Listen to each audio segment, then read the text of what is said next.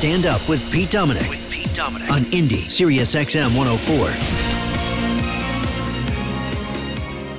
This is a challenge to the White House. I've been calling on the president ever since he got elected to do a White House conference on food and nutrition. SNAP, which is formerly known as food stamps, is kind of under fire right now because of the Farm Bill. They're going after it big time. But that's one tool in the toolkit to battle hunger. We want to protect that. But we need to do a better job of coordinating all of our governmental programs. We need to do a better job working with food banks and food pantries and charities and churches and synagogues and mosques and philanthropists and nutritionists and hospitals.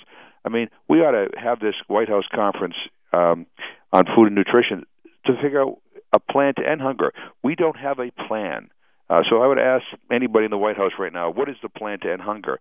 They may tell you that we have a SNAP program and a school lunch program, but they don't have a plan to end it. And I think maybe if we had that comprehensive plan, it might be easier to get some of my more conservative, even my more right-wing friends to come on board, knowing that the ultimate goal here is not to keep people on public assistance, but to get them on public assistance when they need it and to help transition them off to a point where they can be sustainable on their own.